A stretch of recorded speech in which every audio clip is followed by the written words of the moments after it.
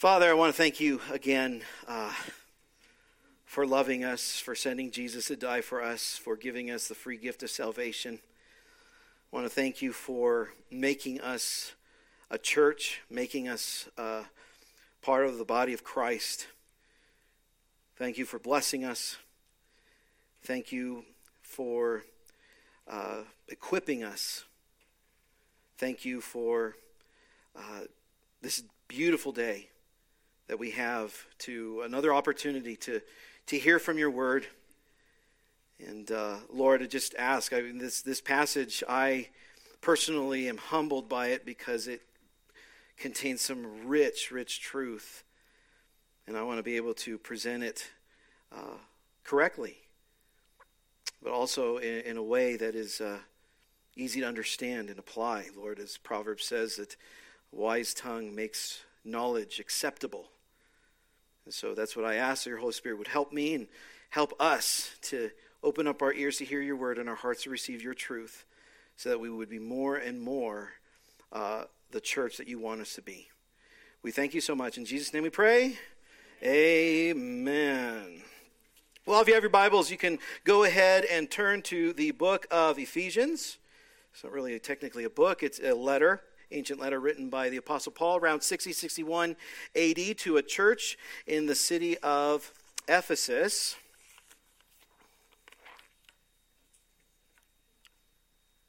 Our focus this morning is going to be on verses 7 through 16. But before we actually get to the passage, I'd like to go ahead and answer two questions that were asked the pastor many years ago from a guest after a service. These two questions were asked. The first question was, where is Jesus? And the second question is, what is Jesus doing? So we'll go ahead and just answer those questions together. So the first question, where is Jesus? Well, technically speaking, Jesus is God, and you can't contain God in any place.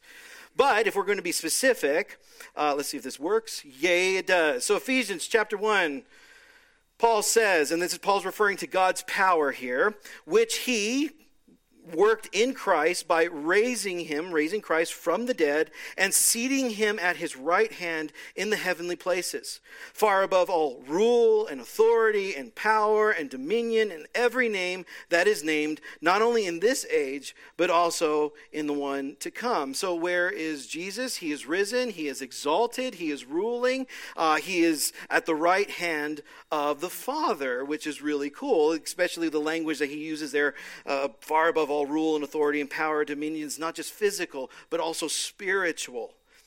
Jesus is exalted high above. But it gets even more cooler. Is that a word? Cooler than that? John 14, here Jesus is talking to his disciples, and before he dies, and he's promising that he's going to send, once he leaves, he's saying it's better for me to go, because if I don't go, I can't send the Holy Spirit. So he's talking about the Holy Spirit that's going to be coming to them. John 14, I will not leave you as orphans. I will come to you. After a little while, the world will no longer see me, but you will see me. Again, future with the resurrection and after all that. Because I live, you will live also. On that day, you will know that I am in my Father, and you in me, and I in you. So we go to the question again, where is Jesus? Well, he's risen, he's exalted, he is seated at the right hand of the Father. At the same time, we are in him and he is in us if we're followers of Jesus. We're like, whoa, that's really cool. So then the second question, what is Jesus doing? In Matthew chapter 16, Jesus has taken his disciples to a place, Caesarea Philippi. He asks them the question, who do people say I am? Peter responds, you are the Christ, the Son of the living God. And Jesus is like, kudos to you. That was given to you by my Father. But Jesus says, I will build my church. He uses the word ecclesia, the called out assembly. And the gates of Hades will not overpower it. In the book of Acts, this book was written by a man by the name of Luke. Luke was most likely commissioned by a guy named Theophilus to write an orderly account of the life and ministry of Jesus. And so he does that in his first account, which is bears his name, the Gospel of Luke, and Acts is kind of the continuation. And he begins this way in Acts 1:1. The first account, referring to Luke, "O Theophilus, I composed about all that Jesus began to do and teach." Well, and it's weird because then Jesus ascends. So then what happens? Well, you get to chapter 2, the Holy Spirit comes and fills the church, and there you go. The ministry continues. So what is Jesus doing? As Jesus is building his church, he is expanding his kingdom and his rule, and he's doing so through the church by the power of the Holy Spirit. So what is Jesus doing? That's what he's doing.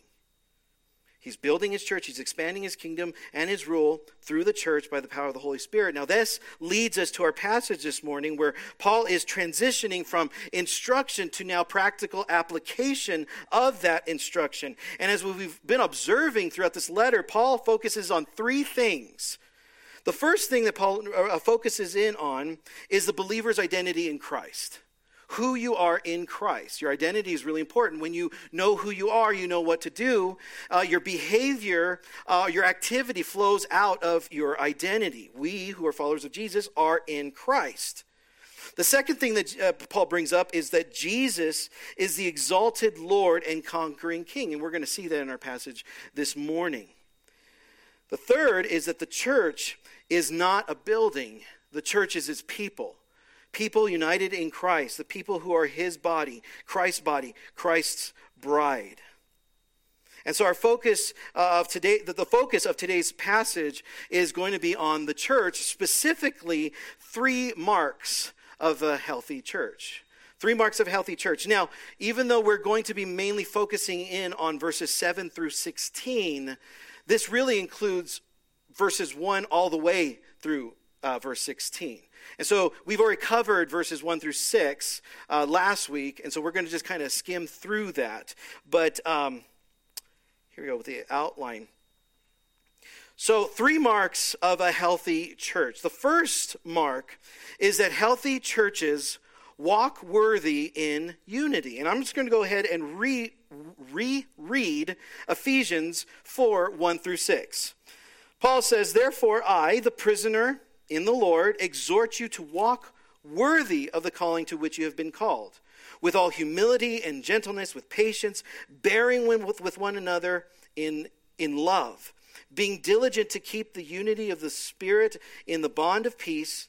There is one body and one Spirit, just as also you were called in one hope of your calling, one Lord, one faith, one baptism, one God and Father of all, who is over all and through all and in all." The first thing we recognize here in these 6 verses, verses 1 through 6, the first thing is the standard of a worthy walk. What is the standard? Well, according to the calling to which you have been called.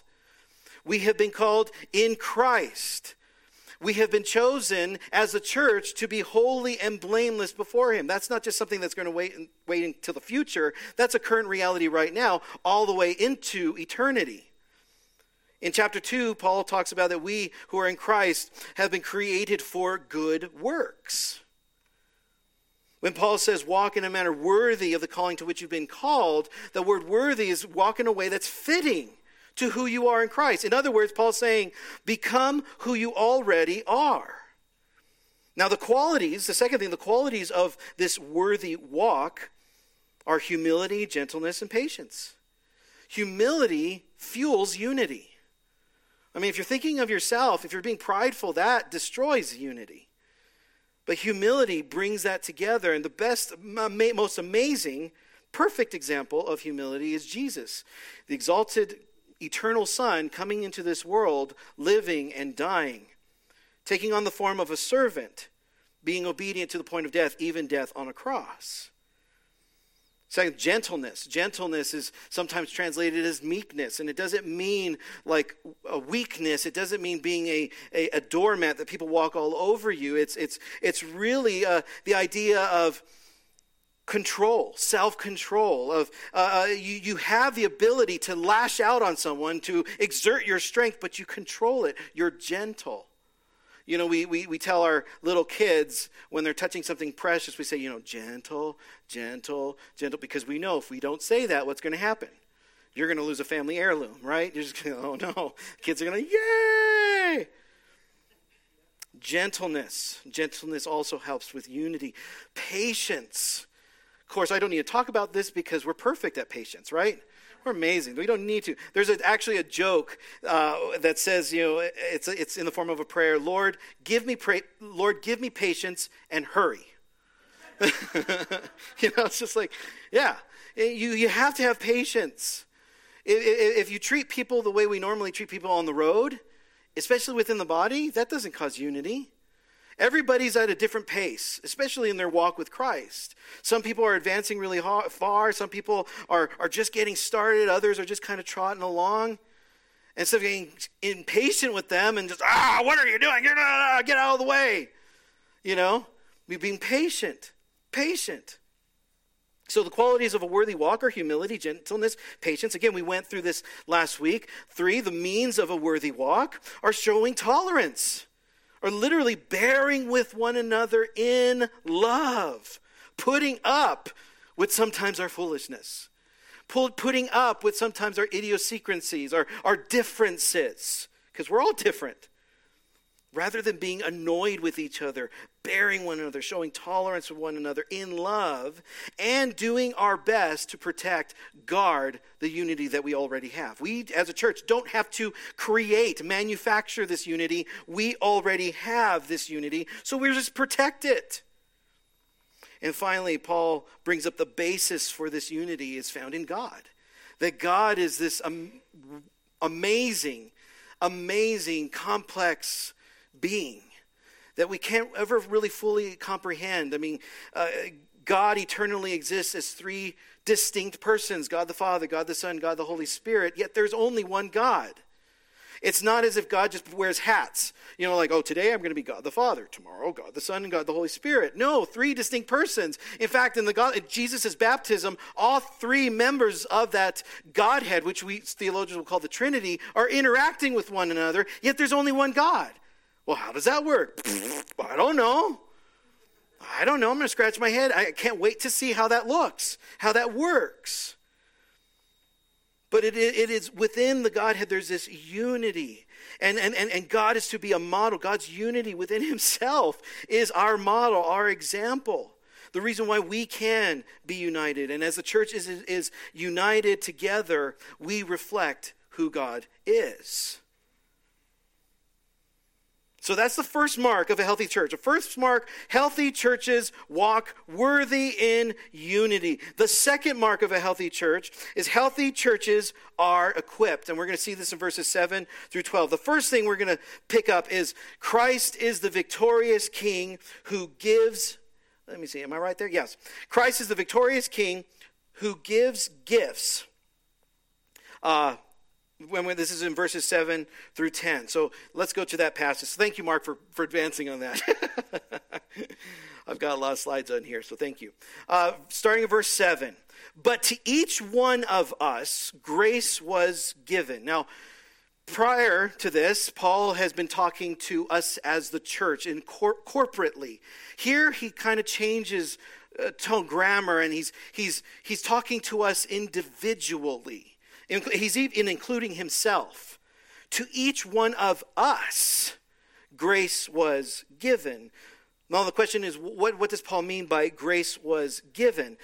Paul uses this language earlier in his letter in regards to his ministry to the Gentiles. Look at Ephesians chapter 3, verses 1 and 2. Paul says, "For this reason I, Paul, the prisoner of Christ Jesus, on behalf of you, Gentiles, if indeed you heard of the stewardship of God's grace, which was given to me for you." A couple verses down, starting at verse 7, "Of which I, Paul, was made a minister according to the gift of God's grace, which was given to me according to the working of his power. To me, the very least of all the saints, this grace was given to proclaim to the Gentiles the good news of the unfathomable riches of Christ. Basically, Paul was empowered by the Holy Spirit to do what he was called to do. Paul was empowered by the Holy Spirit to do what he was called to do.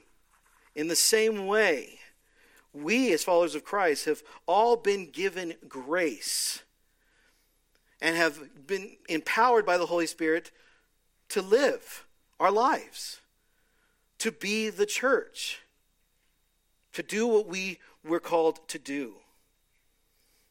So each one was given of us was given grace. Paul says, according to the measure. The word there, measure, is the Greek word metron. It just literally means the full extent of a specific portion of the whole. According to the measure of Christ's gift. Meaning, we are not all called or empowered to do the exact same thing.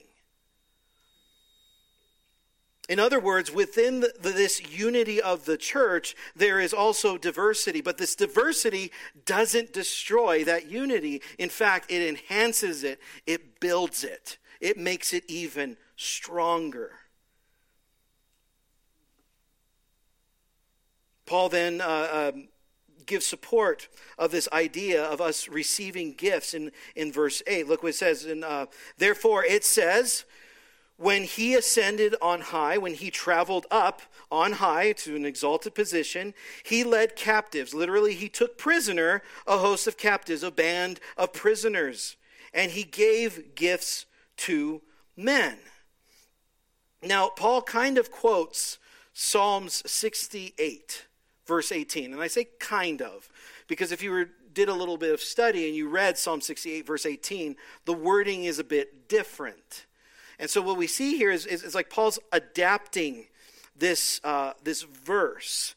The context of Psalm 68, particularly for verse 18, begins in verse 15 of that same chapter. And it describes God as defeating evil at Mount Bashan, which was a many-peaked mountain, was a kind of a notorious mountain in ancient history. The Canaanites believed it was the gateway to the underworld, and under Jewish folklore, it was a place where evil resides. So it was an evil mountain, and in the psalm, God's like, I'm taking that mountain. That's my mountain.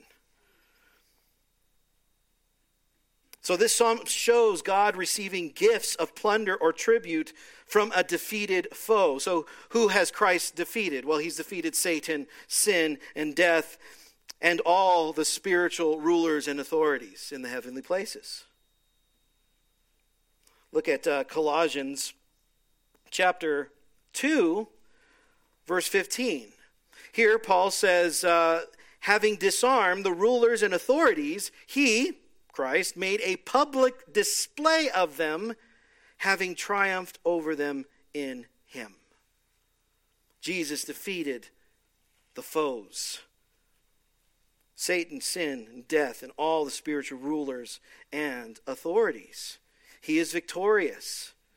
And so what Paul does is he basically adapts the wording of this verse in Psalm 68. And the wording is very similar to the Aramaic and Sirach translation of this verse. But it describes God giving gifts, sharing in the spoils of his triumph with his people. And then Paul basically points this passage to Christ. Look at verse 9. Now, this expression, he ascended, what does it mean except that he also descended into the lower parts or lower regions of the earth? Now, that phrase, lower parts or lower regions, in the first century was a phrase understood, especially by the audience, the people reading this letter. It was understood as referring to the underworld or Hades. In Ephesus and also the surrounding region, which is called Asia, which is now modern-day Turkey, they worshipped many gods and goddesses of the underworld. And the most famous out of all those gods and goddesses was Hecate. And here's a picture of Hecate right there. Just, looks like a lovely lady that you want to invite to your Sunday brunch. But this goddess was the goddess of witchcraft, sorcery, ghosts, evil spirits, demons, and necromancy. Not coming to my dinner, right? Not good. Yeah, no lunch for you. No soup for you. Those who got that joke? Okay. This goddess was revered as again, the ruler, the overlord of the underworld, and was said to possess the keys of Hades. Priestesses who would serve in her temple were called key bearers. Hecate had ruling power over Hades, and if you died and went into the underworld, there was no way you were coming out. And this is something the Ephesians would have greatly understood. Now, there have been some scholars and some even songs that say that Jesus went into hell. There is no verse that says that. The idea is that Jesus died. Jesus really died. Okay? I mean, he didn't just pass out. He wasn't just weak. He didn't pretend his death. No, he literally died and was buried. And the idea was, well, once you're dead, there ain't no coming back from that. Especially if you're first century in Ephesus, not a follower of Christ yourself. Hecate she's the ruler of the underworld. She's not going to let anyone, she's way too powerful to let anyone come past her and come back to life. But what did Jesus do? Look at verse 10.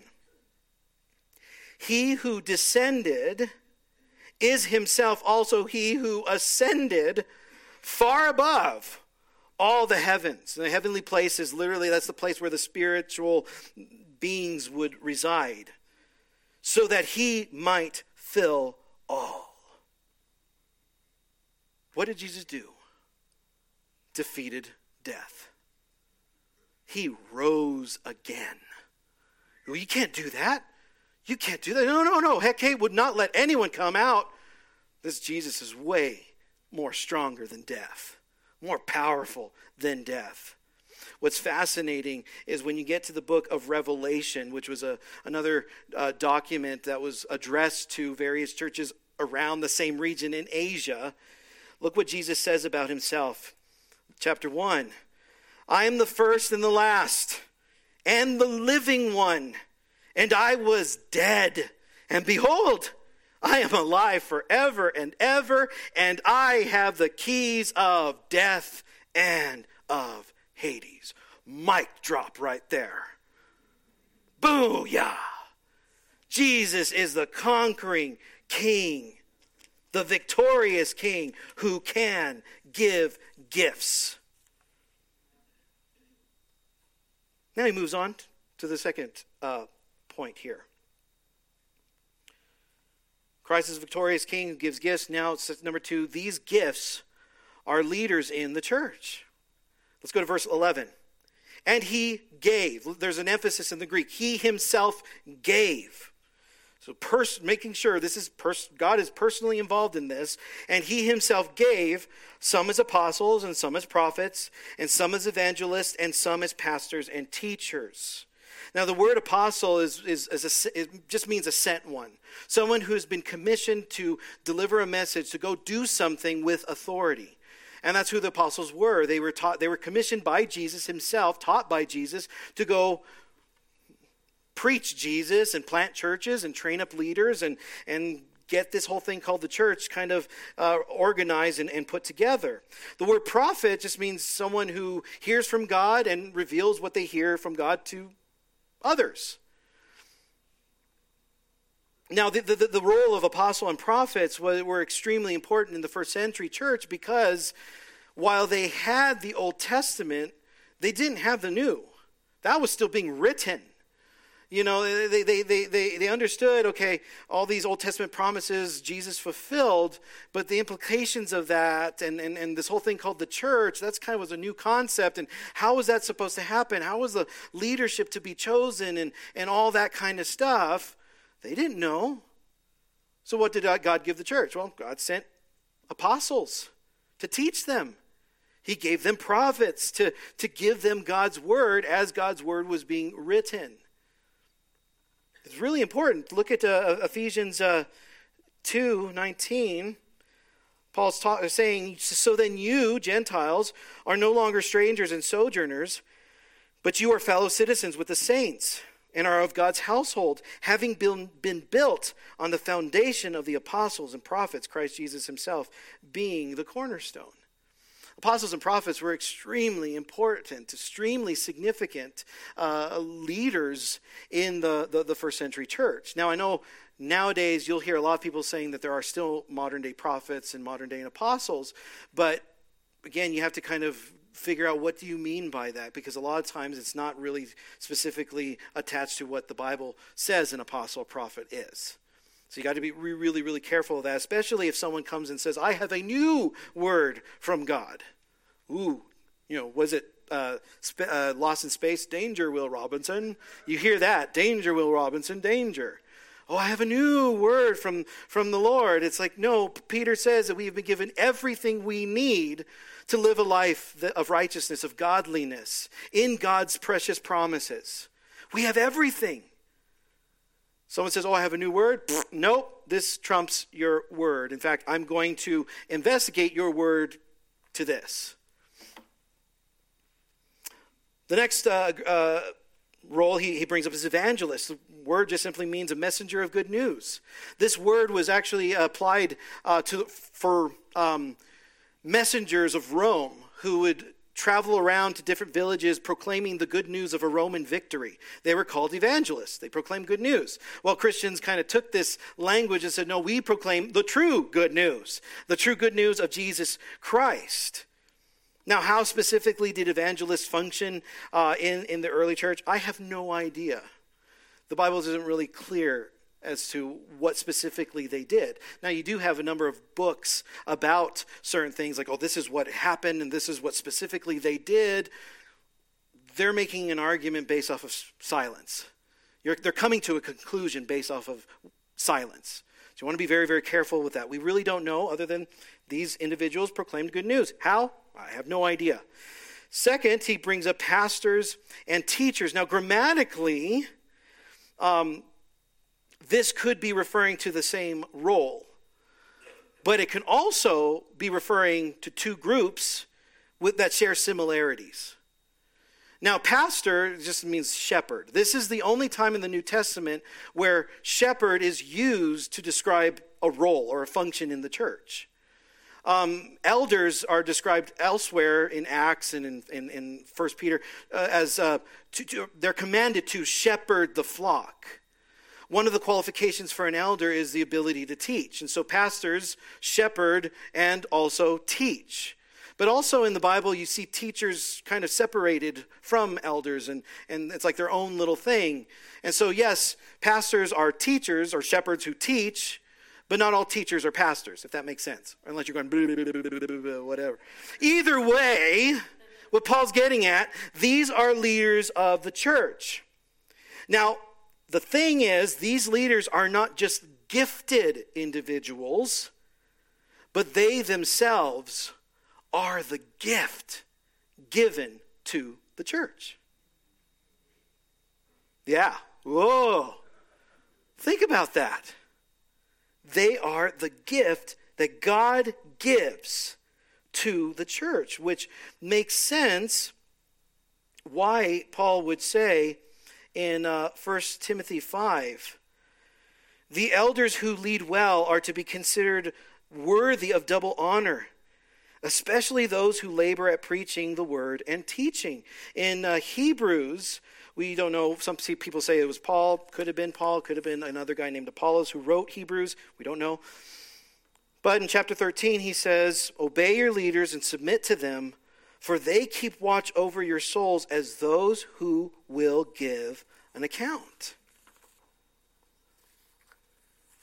Now, does this mean that you are to obey every single thing that the church leaders tell you to do? No, because every delegated authority has limitations. So the government has been delegated authority to do what it's supposed to do. But once it steps out of that, the boundary set in Scripture, if you want to read that, Romans 13, then they're no longer functioning the way God intended them to function. The same thing in our house. Men are called to lead their homes, to disciple their kids. In our homes, I have no jurisdiction to go into your homes and tell you what to do, and I want you to follow what I tell you to do. That's going above and beyond what God has set. Similarly, pastors and leaders in a church are commissioned to do so, lead and fulfill their role to a point, but they cannot go above and beyond that. So you have some leaders out there, unfortunately, who abuse this power and say, well, you need to submit. That's what Hebrews says, submit to everything I say. Well, not really. Again, are they encouraging you to follow God's word? Then hey, great, yeah. By all means, follow that. That's what we're supposed to do. That's what pastors and leaders are called to do. But especially if they tell you to sin or false teaching, then yeah, you don't follow that. And there are many so-called churches with so-called gifted leaders in there, but I wouldn't really consider them a gift that God has given that church because they're not teaching the ways of Christ. They're teaching, but it's not good teaching. It's wrong.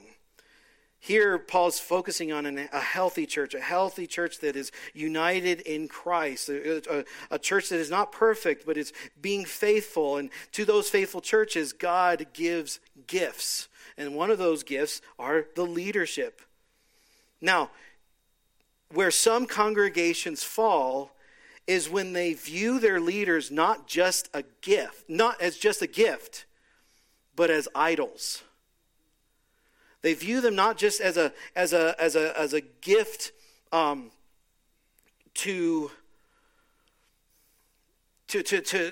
honor, to respect, to follow in their example. They view them as an idol to worship.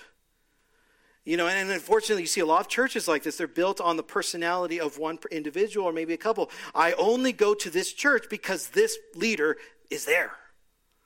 And they view that person as almost near perfect.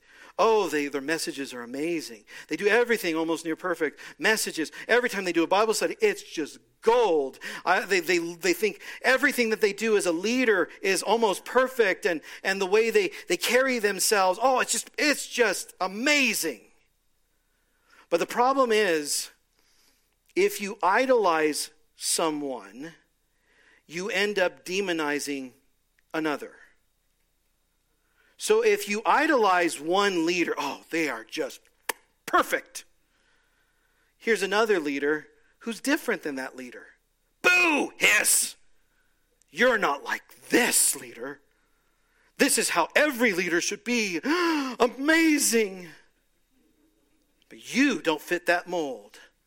Out! Ugh! And I bring this up too because especially when churches are in a transition from one pastor into a new pastor, sometimes that can cause a lot of problems because that new pastor isn't like my old pastor. If you idolize your previous pastor, then you're going to demonize this next pastor that comes in. And guess what? This next pastor that comes in isn't going to be Pastor Brian, isn't going to be Pastor Jack. It's going to be another pastor. This next pastor is going to be brought to us, is literally going to be given to this church as a gift. So receive him as a gift. Celebrate him. Don't idolize him.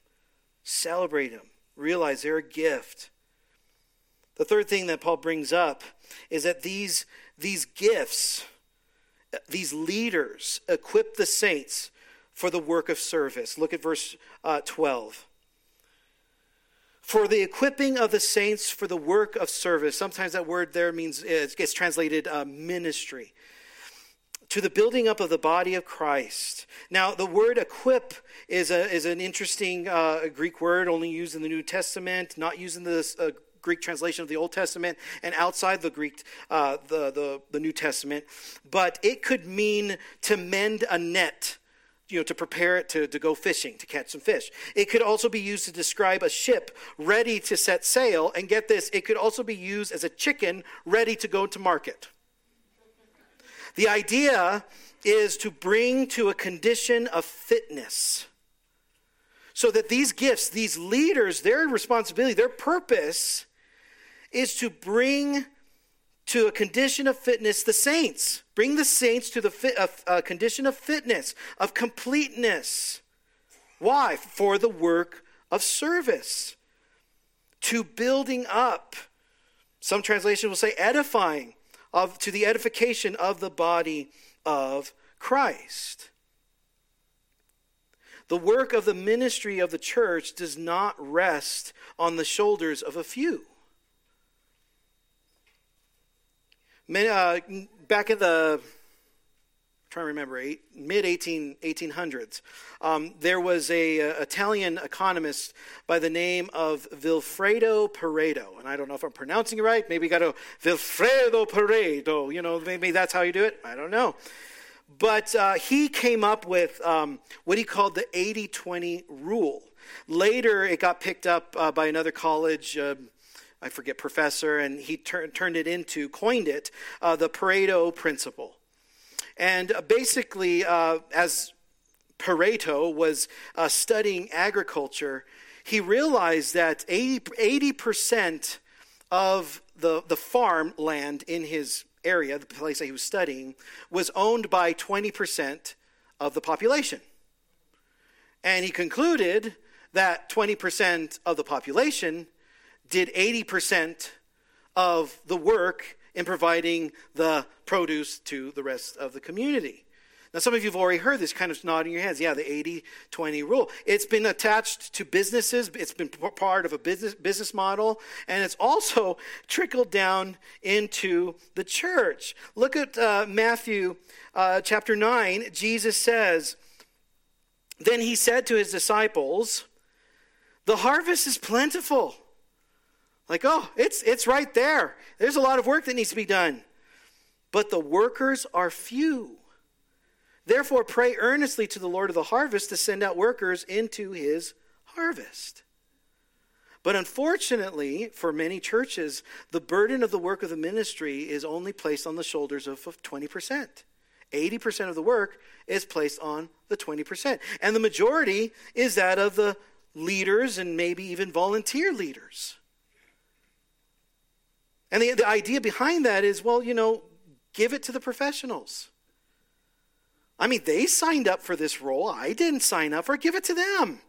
Let them do all the teaching. Let them do all the Bible study. Let them go visit all the sick. Let them put on all, organize and put on all the events. And let them, evangelize. Let them do everything. Because they're the professionals. I would just mess it up. But that's the difference between a consumer mentality versus a Christian mentality. Consumer mentality views the church as a buffet. What can I come in and what do you have to offer me? Okay, so here the leaders present you of this nice little spread, okay, and you take, and then afterwards you criticize. I like this, I didn't like this, they really should do this, and blah, blah, blah, blah, blah. A Christian mentality is not, what can you give me, but what can I give? How can I help? How can I serve? How can I fill the gap? How can I help build the church? Healthy churches are equipped by their gifts, their leaders, to do the work of the ministry. Not to just lay all the ministry on their shoulders, but to do the work of the ministry. That's the mark of a healthy church. Finally, the third mark of a healthy church is that healthy churches grow in maturity. We see this in verses 13 through 16. The first one, maturity involves Christ-likeness. Look at verse 13. So, for the equipping of the saints, for the work of service, to the building of the body of Christ, verse 13, until we all attain, literally until we reach the destination. This is the goal, until we reach our goal. What is the goal? To the unity of the faith Our beliefs, the unity, the unity in the truth of the gospel, the truth of God's word, and of the knowledge, this Greek word epigenosis, this full, experiential, personal knowledge of the Son of God, to a mature man. The word mature, teleos, is the idea of being full grown, fully developed, fully accomplished. To the measure of the stature. The word stature literally means behavior befitting of someone who is mature. To the measure of the stature which belongs to the fullness of Christ. In other words, a mature church, or I should say maturing church, looks like Christ and behaves like Christ. That's easy, right? Nothing crazy there. Very simple. First thing is Christ-likeness. Number 2, maturity involves stability. Look at verse 14. As a result, literally, so that you are mature, so that we are no longer to be children. The word he uses for children literally means one who can't speak, like a newborn baby. Newborn baby cannot speak. They're infants. They're children. Now, babies are cute, but spiritual babies are not. Babies are cute. Yay! Who wants a old baby? I like old babies, unless they're, spitting out of both ends, kind of thing. But a spiritual baby, a spiritual infant, is not cute whatsoever. In Paul's first letter to the Corinthians, or 1 Corinthians, chapter 3, Paul's writing to a church who he's worked with, and unfortunately that church has kind of gone off track. And most of 1 Corinthians is a correction and rebuke. And this is what he says. And I, brothers, was not able to speak to you as to spiritual men, but as to fleshly men. As to infants in Christ, I gave you milk to drink, not solid food, for you were not yet able to receive it. Indeed, even now, you are still not. In Hebrews chapter 5, the author says, for though by this time you, his audience that he's writing to, you ought to be teachers. Well, that's not my spiritual gift. Who cares? No, wrong. You all ought to be teachers. You have need again for someone to teach you the elementary principles of the oracles of God. You're still in elementary school. And you have come to need milk and not solid food. For everyone who partakes only of milk is not accustomed to the word or righteousness, for he is an infant.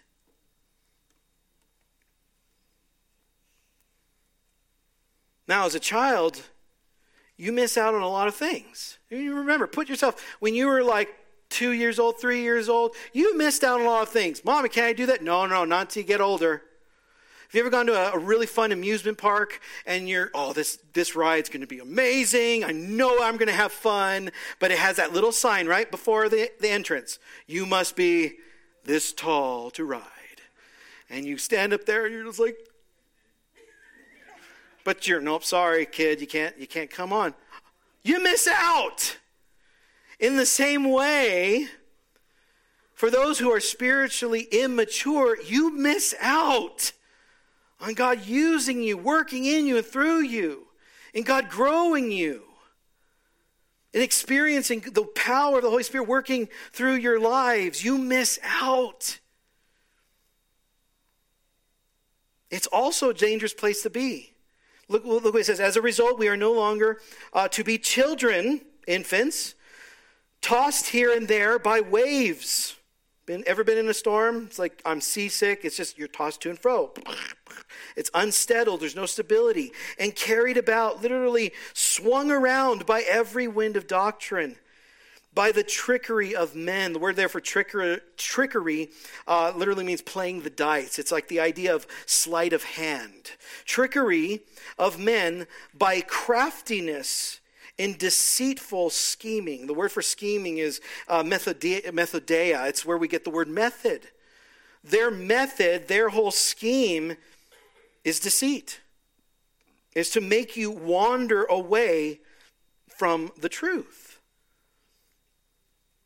When you are mature in Christ, you have a firm foundation. You know what is the truth because you're studying the truth. You're not perfect, but you're solid. Someone comes in and they start teaching something, you go, wait a minute, that's wrong. But if you're a spiritual baby, well, I guess that sounds right. I recently had a conversation with an individual who's really intelligent. He was on the phone over an hour. And just talking with him, and I was like, okay, he knew a lot of the Bible. But in a lot of really significant big areas, he was way out to lunch.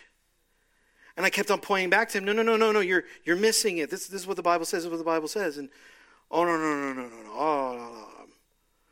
And when it came down to it, he was a baby. He was ignorant. I mean, most likely was not a follower of Christ.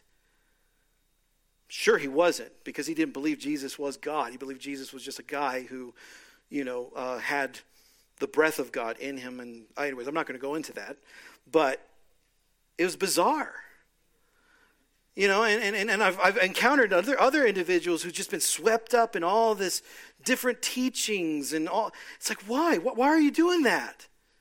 And you talk to them, you find out that they don't know their Bibles. They're not growing. They're not maturing, so they don't have this stability, so they're, oh, this sounds great, and, oh, this sounds great, and, oh, this sounds great. And behind every false teacher is a deceptive spirit trying to trip you up. But maturity involves stability. It's important to not be spiritually immature. The third, maturity involves truthing in love. We'll get to what that means. Verse 15. But speaking the truth in love, we are to grow up or to increase, to enlarge in all aspects into Him who is the head, even Christ. Now the word speaking the truth is an interesting Greek word that is hard to nail down in English. And the best equivalent is truthing. We are to be truthing. Literally, we are to be confessing the truth in both word and deed. This doesn't just include your voice. It includes your actions. It's one thing to say, I can say the truth, but am I living the truth? If I'm saying the truth and I'm living the truth, that's an unhypocritical life in truth. And we are to be continually truthing in love. We're to do it in love. The Greek word agape, it's the same love that Christ shared, displayed to us when he died on the cross. So think, okay, well, what is love? Perfect passage. Love, 1 Corinthians 13. Love is patient. Love is kind. Is not jealous. Does not brag. Is not puffed up. Does not act unbecomingly. Does not seek its own. Is not provoked. Does not take into account a wrong suffered.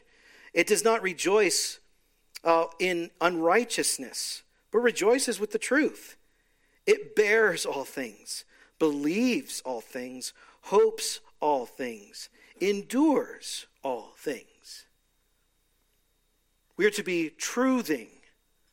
God has given us truth. We can't ignore the truth, but we're to do it in love. The Bible says we are to spur one another on towards righteousness. Now, when you approach someone with the truth, are you more focused with trying to win an argument or the heart? Big difference. When you approach someone with truth, do you approach them where they're at, spiritually, or where you think they should be? Now, again, this doesn't only refer to correction. You're just speaking the truth. But look what Proverbs 25 says. Like apples of gold in settings of silver. Oh, so pretty. is a word spoken at the right time. Don't ignore the truth. The truth is there. You've got to speak the truth. Sometimes you got to correct. Sometimes you got to rebuke. How are you going to do it? How do you know when? How do you know how to approach someone with truth? Get to know them. Get to know them. Not just on a first name basis, not just on a superficial level. Really get to know them. I mean, I'm a father. I have kids. I have 6 kids. Okay? And not, every single one of them is different. Different temperament, different way of thinking, different way of understanding things. I have a different way of understanding and thinking as well.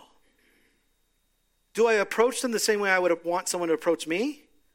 No, that's not going to be helpful. Each of my kids, I still have to give them the truth. I'm obligated to give them the truth. But how do I do it? I get to know each kid. Not superficial level, who they are. Where are they at, spiritually speaking? And I come down to their level. Hey, let's talk. And then with this other kid, okay, I'm going to try this other way because where this method worked with this kid, this method now works, this other method will work with this kid. We are to be truthing in love. Get to know each other. Again, we are called to spur one another on towards righteousness. If you don't know someone, you're not going to know how to minister to them, how to speak truth to them. So get to know. We're a family. Embrace that.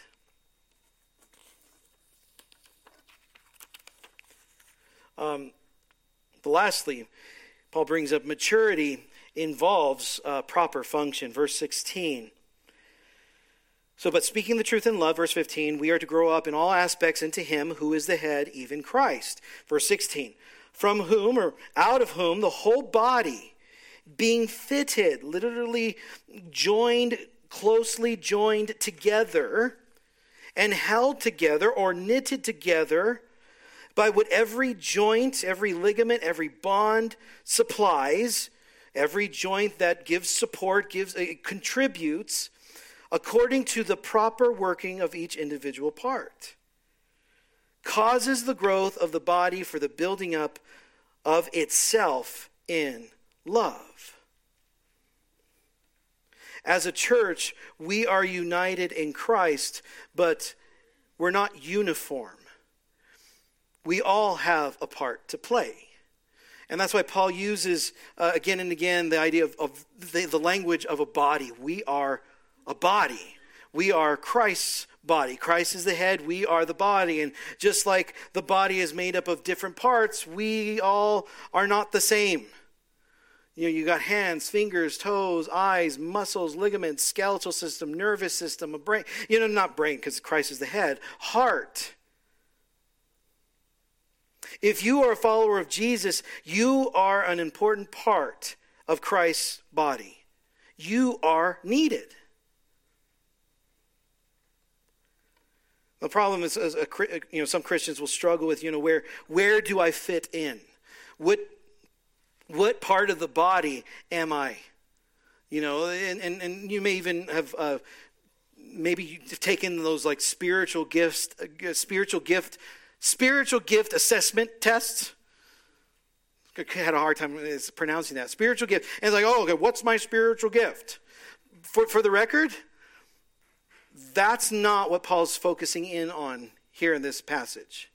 The word for spiritual gift is charisma. It's literally a grace gift. The word that Paul's using here is dorea. It's just gift. The emphasis is not on the spiritual gift, and that's a whole other topic for another time. Different thing.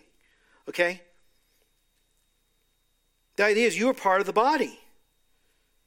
And so the question is, what are you to do? What am I to do? Here's some good questions to think about. What is the need? What am I to do? What is the need? What is the need? Where can I help? Where is the pain? Where's the pain so I can come in and comfort and weep with and encourage? Where is the young student who can come in and teach them, spur them on towards righteousness, to maturity? What is the hole that you can fill? Every church is not perfect. There's always holes. Where can I fit in? Which hole can I stand in? How can I stand in the gap? We talked about this last week. In order for the body to move, just to do simple tasks, from you coming in and sitting down, so much is involved, right? Your skeletal muscles, neurological system, muscles, everything has to work just so you can just sit down. Even sitting there, your lungs have to expand, your heart has to pump. I mean, you're not even doing anything. You're maybe sleeping, you know? Mike. Never mind. Shouldn't say it. Scratch that from the record. No one sleeps here. We're all engaged.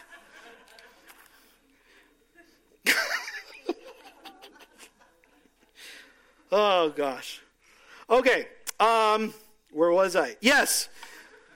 Even just sitting there not doing anything, your body is constantly moving.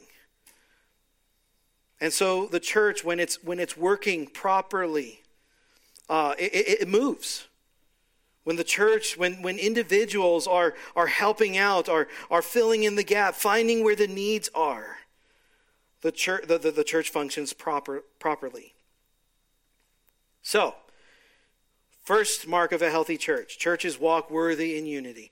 Second, healthy churches are equipped. Third, healthy churches grow in maturity. In closing, where is Jesus? He is risen, he is exalted, he is seated at the right hand of the Father, and he is in us by the power of the Holy Spirit.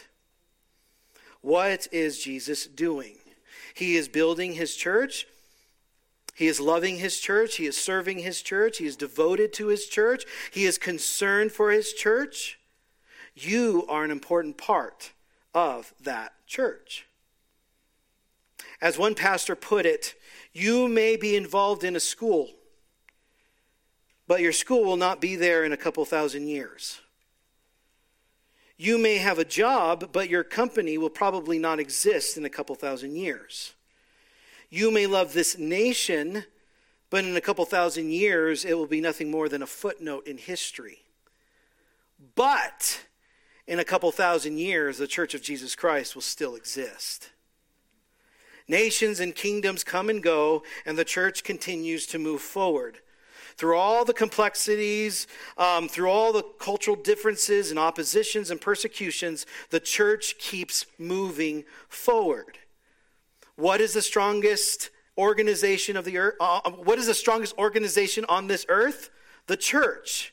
What is the longest lasting organization on this earth? The church. Now people scratch their heads and they wonder why. I mean, look at them. Are you serious? Bunch of, incompatibles working together throughout the century. How does that even work? What is the secret? Oh, they have God with them. There we go. That's the only way. Isn't it so great to be part of this magnificent thing called the church? Let's go ahead and pray. Father God, I want to thank you so much for this word, your word this morning. Help us, Lord, to be the church you want us to be a church that walks in worthy in unity, a church that is rejoices in the gifts of its leaders and is equipped to do the work of service. And may we be a church that is continually growing in maturity into the likeness of Jesus. May we look like Jesus, behave like Jesus, not only among ourselves as brothers and sisters and as a family, but also to those outside who are perishing. May we truly be a light to this world, a city set on a hill. Again, Lord, we ask for help because we get distracted a lot of times. We get focused on a lot of things. Some of it's good things, some of it's not good things, some of it has no eternal value at all. May you give us wisdom so that we may be the people that you've called us to be. We thank you so much. In Jesus' name we pray. Amen. Let's go ahead and stand.